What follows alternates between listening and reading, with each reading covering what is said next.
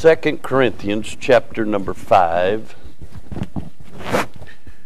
We're going to read verse 21.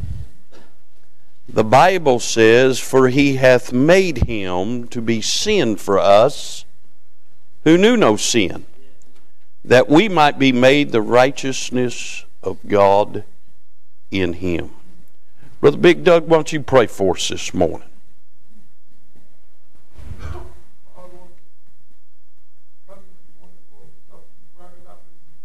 Mm. Mm.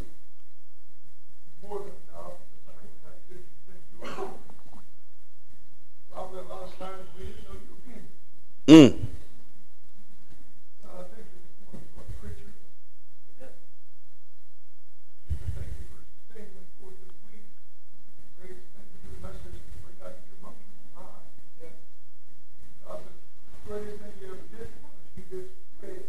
Mm.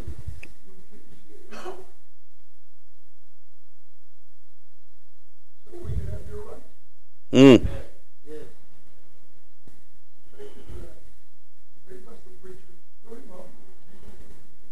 Amen. Thank you, Brother Doug. Verse 21, I want to draw your attention to some things as a way of introduction. I want you to notice, first of all, the punishment Christ endured. Can I say it wasn't the torture of the cross? Oh, that was great punishment. It wasn't the platting of the crown of thorns, the stripes upon his back, or the pulling out his beard that hurt him the most. The punishment that Christ endured to prove his love for you and I, we find, the Bible says, "For he hath made him to be sin for us." Isaiah said that the Lord laid on him the iniquity of us all. The royal, righteous, regal, darling Son of God, the Lord of lords and King of kings, he who was holy, so holy the seraphim cry above his throne, "Holy, holy, holy." He became your sin and my sin, took upon himself our filthy, vile sins when he hung on Calvary. He who knew no sin became sin, that you and I might not only become saved, but become the righteousness of God in him. Amen. We see the punishment Christ endured. We see the perfection that Christ exhibited. It said, "Who knew no sin." He knew nothing about sin. He knew nothing about the pull of sin or the tainting of sin. Can I say he was holy? Sin coming before his presence would eradicate. Friend, he was more pure than we can even imagine.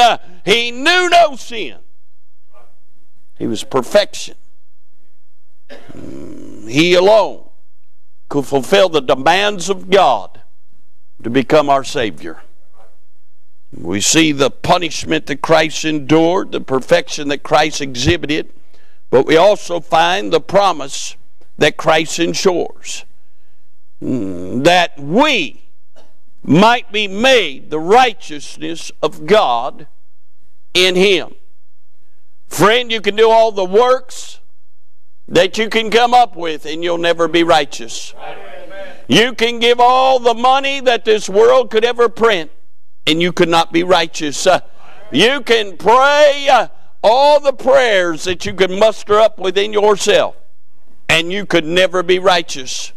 What makes us righteous, we have to be in him. My dear friends, that night that I got born again, when I called upon the Lord in repentance and faith, he not only saved me, Brother Bob, he not only sealed me with the Holy Spirit of promise, but Brother James, he robed me in his righteousness. I have been made righteous in Christ. When God looks at me, he doesn't see my flesh, he doesn't see my faults, he doesn't see my failures, he doesn't see my past, he sees Christ and the righteousness of Christ. We ought to shout, we ought to run, we ought to be excited over the fact that I deserve to go to hell, but I'm not going to hell because Christ was made sin for me. That Christ, who knew no sin, took my sin, and because of that I could call on Him, and I got to put on His righteousness. What a blessing today to be saved by the good grace of God. But I'm interested this morning in verse number 18. The Bible says, "And all things are of God, who hath reconciled us to Himself by Christ Jesus," or by Jesus Christ, "and hath given to us the ministry of reconciliation." I'm interested in that phrase this morning, and with God's help, for just a few minutes, I want to preach on the ministry of reconciliation. The ministry of reconciliation. Now, the definition of reconciliation is simply to change thoroughly. When God saved me, He didn't just change some of me. He changed me thoroughly. Now, can I say that part of me is still trying to catch up with the change? Because when God looks at me, He sees Christ. And can I say, in Christ, I'm perfect. But can I say, presently, I'm not perfect. But my presence is trying to catch up with my position in Christ. And I'm trying my best to be all that I can be in Him. But when Christ looks at me, He sees a thorough change. And could I say that when you were reconciled to God, He changed you thoroughly? Can I say that the term reconciliation embodies this? It embodies regeneration. Look at verse number 17. The Bible says, "Therefore, if any man be in Christ, he is a new creature." Now, false Bibles say new creation. I'm the same guy I was before I got saved. Same flesh, same hair color, same eyeball color, same name, same person. I didn't become a new creation. I became a new creature. I'm the same guy, but something changed. What changed? Well, read on. "Therefore, if any man be in Christ, he's a new creature. Old things are passed away. Behold, all things became new." When Christ saved me, He changed me.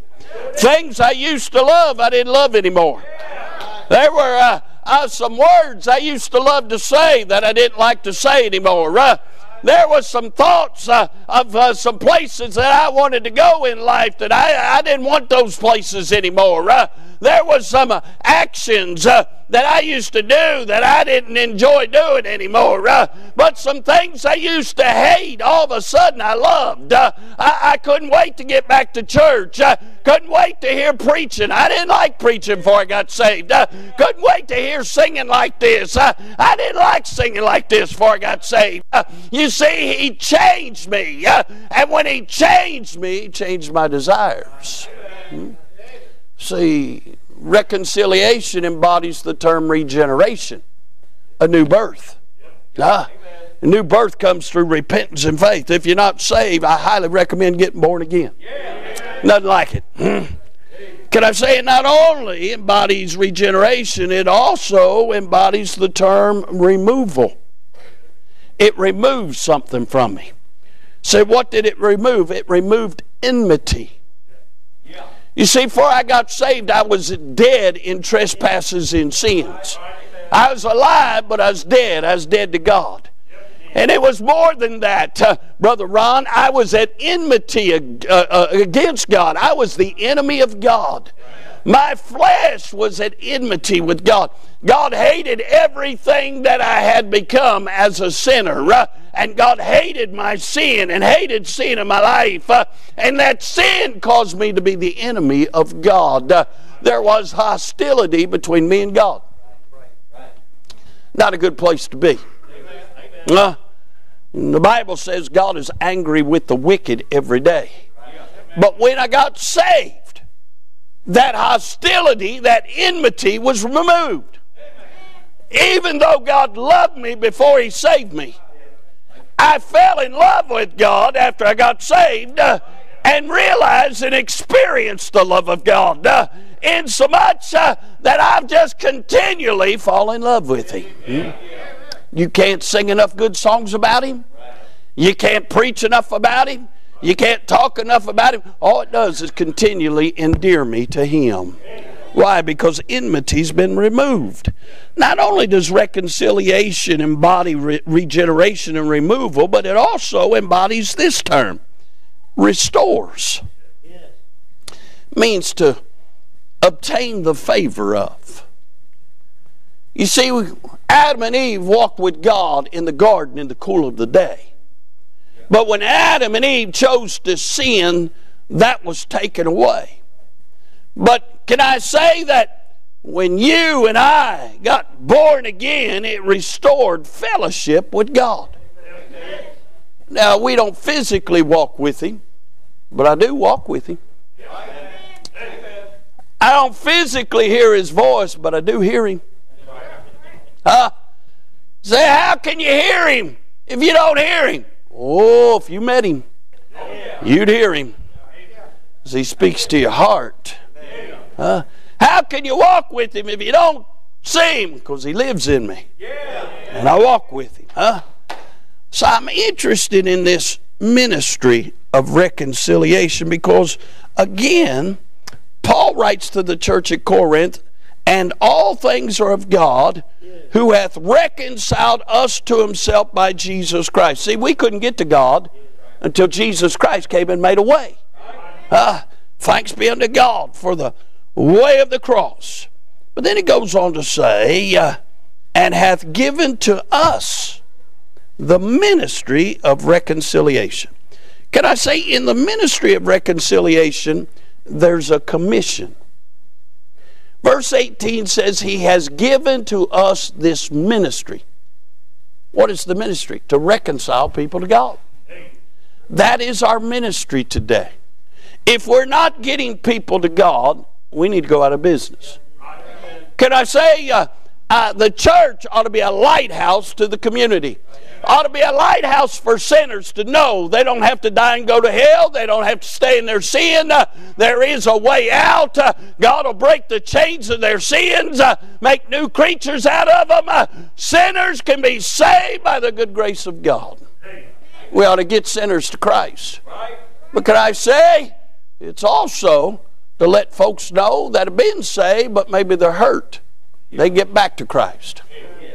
Maybe they're confused. Christ will solve their confusion. Get them to Christ. Maybe they've been done wrong. Get them to Christ. He'll do them right. It's all about getting folks to Christ. Reconciling folks to God. Now, I'd like to tell you that everywhere you go that's called a church, they're going to treat you right. You're going to hear about Jesus. You're going to get some help. But can I say, some of the worst places I've ever been is in church. A lot of you know, long before I was ever called to preach or really called to anything but a hothead, I was a ball player. And I'll never forget, some folks joined my granddaddy's church and they wanted to have a softball team. And my grandfather was dead set against it. But my grandpa was getting up in years, and I guess they just wore him down. And finally said, okay, you can have a softball team. Well, the guy that started all that, you know, he had the softball team and everything. Well, I don't know, I was in between games or something. They was practicing. I showed up, and he saw me play. He said, why ain't you playing for us? I said, well, first of all, you didn't ask me. But second of all, softball was for sissies, man. Yeah, if I couldn't throw one about 93 high and tight up underneath some guy's chin, it wasn't ball, you know what I'm saying? But anyway, I decided, so okay, I'll come out, I'll help you out, I'll play. So I went and helped them out. Went to play. And of course, I knew everybody on the team. I grew up with most of them. But could I say some of the worst fights? Now, listen, I played where if somebody got knocked down by a baseball, benches cleared. I mean, all they told us is we had to leave the bats in the bat bins. I mean, there was fights all the time. But I'm here to tell you, Brother Bob, some of the worst fights I ever seen was in church leagues. I'm not kidding you. Some of the worst language I heard from sidelines yelling at other players was from church leagues or little grandmas. I've heard them in some of these little leagues. Little grandmas can get rough, huh? But I'm just telling you, some of the worst places I've ever been offended was around people that called themselves church people. That ought not be. House of God ought to be a haven, ought to be an oasis, ought to be a place where you can come get some help, where you can see Jesus high and lifted up. But somewhere around, I don't know, the last 25 years, all of a sudden, people got to thinking church was about us. It's about Him. So we have a commission to reconcile people to Jesus. That's our job. Tell folks about Jesus. Point folks to Jesus. Compel them to come and hear about Jesus. So we see the commission of the ministry of reconciliation. We see the cause of the ministry of reconciliation. Look at verse 19. To wit, that God was in Christ, reconciling the world unto Himself, not imputing their trespasses unto them. What is the cause of this ministry? You don't have to carry your sins anymore. God sent Christ to take your sin away. Your trespasses, your sins, those things that haunt you and keep you from sleeping at night can be washed away.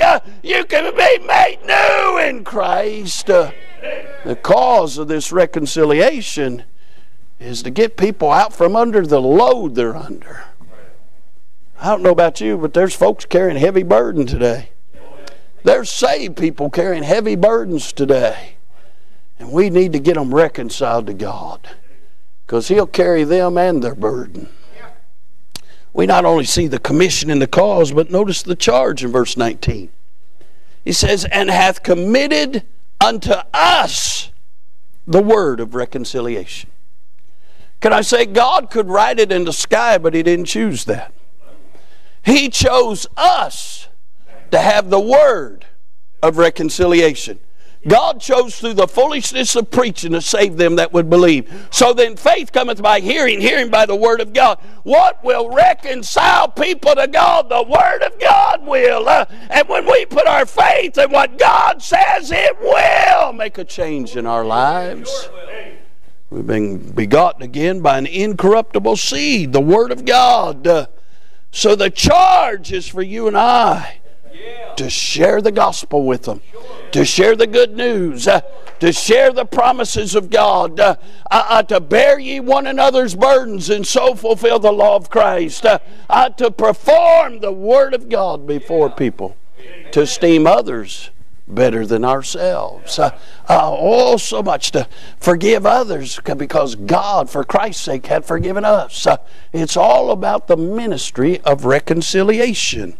There's the commission, the cause, the charge. Notice the caretaker of the ministry. Look at verse number 20.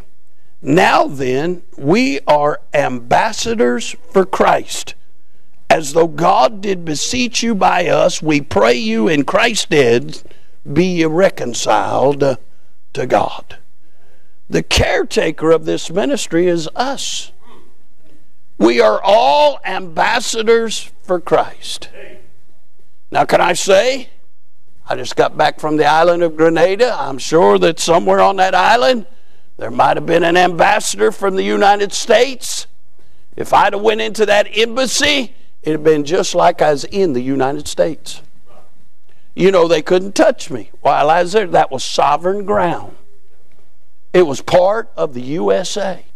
We have an embassy anywhere in the world. It's sovereign. And it's to be protected. And it's backed up and protected by the United States of America. I can find the help I need at any embassy throughout this world. Can I say that you and I are to be ambassadors? And we're to provide a refuge. We're to let folks know they can find help here. And friend, it's backed up by heaven. And heaven provides protection. And heaven provides supply. And heaven has all that they need. And you and I are the caretakers of this ministry. Amen. You know what happens when churches close? The ministry of reconciliation for that area is gone. Right. See, this thing's a lot bigger than us. Amen, Pastor. We're the candlestick for this community. We're to be the ministry of reconciliation. We're to be a caretaker of the Bible. Why do you think everything that we do around here is based upon the Bible? Well, because we're a caretaker of it. Why do you think that we drove our kids 7.5 hours, although the way Brittany drove is 9 hours, to North Carolina to hear preaching and singing? Because we're caretakers of this ministry. We wanted them to know that they can go other places and find young people just like them, that love the same Jesus they love, that worships the same way they worship, that loves the Bible the same way they do. The Bible's preached the same there as it is here. What a blessing for them to see that. Because if the Lord don't come back, they'll become the caretakers of this ministry. We find the commitment to the ministry of reconciliation. Look in verse 11. The apostle says, knowing therefore the terror of the Lord, we persuade men. See, friend, I'd love to say that God loves everybody and everybody's going to heaven. Joel Osteen's made a lot of money doing that. Now, I will tell you this, God does love everybody with an everlasting love. He loved everybody so much, He sent His Son to die for their specific sin. And if you'd been the only one that ever would have trusted Him, He'd have still died for everybody. But I'm here to tell you, God doesn't let everybody into heaven. Matter of fact, whether or not you go to heaven isn't dependent on God. It's dependent on what you do with what God said. God made a way for you to go to heaven, but the choice is yours. Jesus said, I am the way, the truth, and the life. No man cometh unto the Father but by me. You've got to put your faith and trust in the finished works of what Jesus did for you. But can I say this today? Jesus also said at the day of judgment, many would come to Him and say, didn't we prophesy in your name? Didn't we do many wonderful works in your name? Didn't we cast out demons in your name? He said, depart from me, ye that I never knew thee. He said, and He cast them off in the lake of fire. Can I say the lake of fire was created for the devil and his angels? But every man that rejects Christ and dies in his sin goes to the same place to pay for his own sins. Knowing the terror of the Lord, that God's serious about this stuff. Either you believe on the Lord Jesus Christ and get saved, or you'll die and go to hell. Amen. Jesus said, repent or perish. And those who reject Jesus Christ are going to die and go to hell. Knowing that terror, we persuade men. We pray for them. We tell them. We bathe their soul in prayer. We plead with them. Don't die and go to hell. Do everything in our power to put Christ before them. That's our commitment. I'll never forget, I hadn't been pastor here a month. I announced we was going to go out, start knocking on doors and leaving gospel tracts. I had a fella tell me, so, well, we did that one time. We passed out about 500 tracts and nobody came. I said, so? We're going to tell them again. Right. And again. Yeah. And again. Yeah. And again. And some 24 years later, we're still telling them. So what if they never get saved? Well, they'll never be able to say, well, nobody came by our door and told us there was a way out. We've got to be committed to it because God is. Then I thought about this. I thought about the carelessness of the ministry of reconciliation. Paul wrote back in chapter 4, verse 3, "But if our gospel be hid, it is hid to them that is lost." Friend, I believe Jesus is coming soon. We need to be busier than ever before about letting folks know that Jesus loves them, that Jesus died for them, was buried, and rose again according to the Scriptures, that Jesus made a way for them to be saved for their sin, and they can be saved today. That is our ministry. It's a ministry of reconciliation. God help us to let people know Jesus saves, Jesus saves, Jesus saves. If you're here today and you're not saved, I've got good news. Jesus saves. You can be saved today. Say, "Preacher, I don't know how to be saved." Mom, we're going to have an invitation. If you come, we'll take the Bible and show you how to be saved. You can be saved today. You can be saved the way God said to be saved. You can be saved. You're here today and you're saved. What are you doing with your salvation? Say, "Preacher, why didn't you have one other preacher preach today?" Oh, we've got a lot of great preachers here, and every one of them could have preached. But you know what? This is another opportunity for me to preach. Can I say, I told Miss Annette yesterday, I said, enjoy June. I said, come July, I'm on the road. I'll be preaching more meetings this year than I think I've ever preached before. Say, why are you so busy, preacher? Because Jesus saves. Jesus saves. That's our ministry. About letting folks know about Jesus. Because nothing else really matters. 100 years from now, the only thing that's going to matter is what we did with Jesus Christ. And what we did for Jesus Christ. Are you saved? Preacher, I'm saved. Hallelujah. What are you doing for him? You've been given the ministry of reconciliation. You say, preacher, I'm not a preacher. Yeah, but if he saved you, you're an ambassador. You can tell somebody. You can point somebody. You don't need to know the whole Bible. Just tell them how you got saved. I wonder today, what are we doing with the ministry of reconciliation?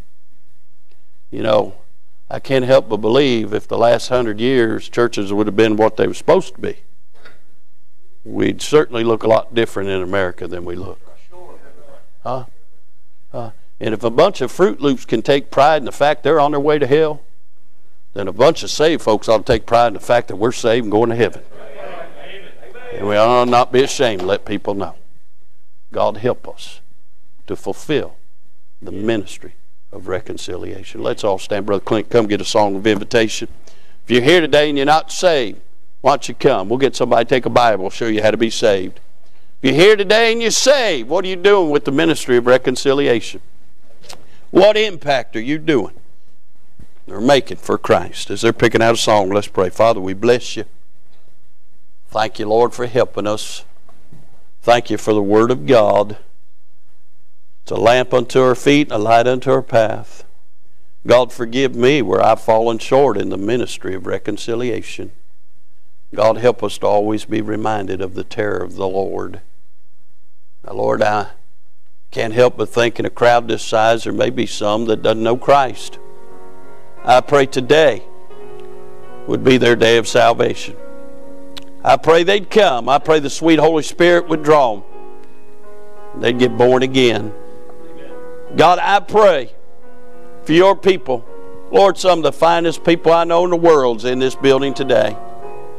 I pray, God, you'd give them a greater burden to make a greater impact for Christ than ever before. Bless now in this invitation. We'll bless you for it. In Jesus' name, amen. Do you struggle to find good Bible-based resources to supplement your personal devotions? If so, head on over to ibcflorence.com today and click on Bookstore, where we have a ton of resources. And as always, thanks for listening.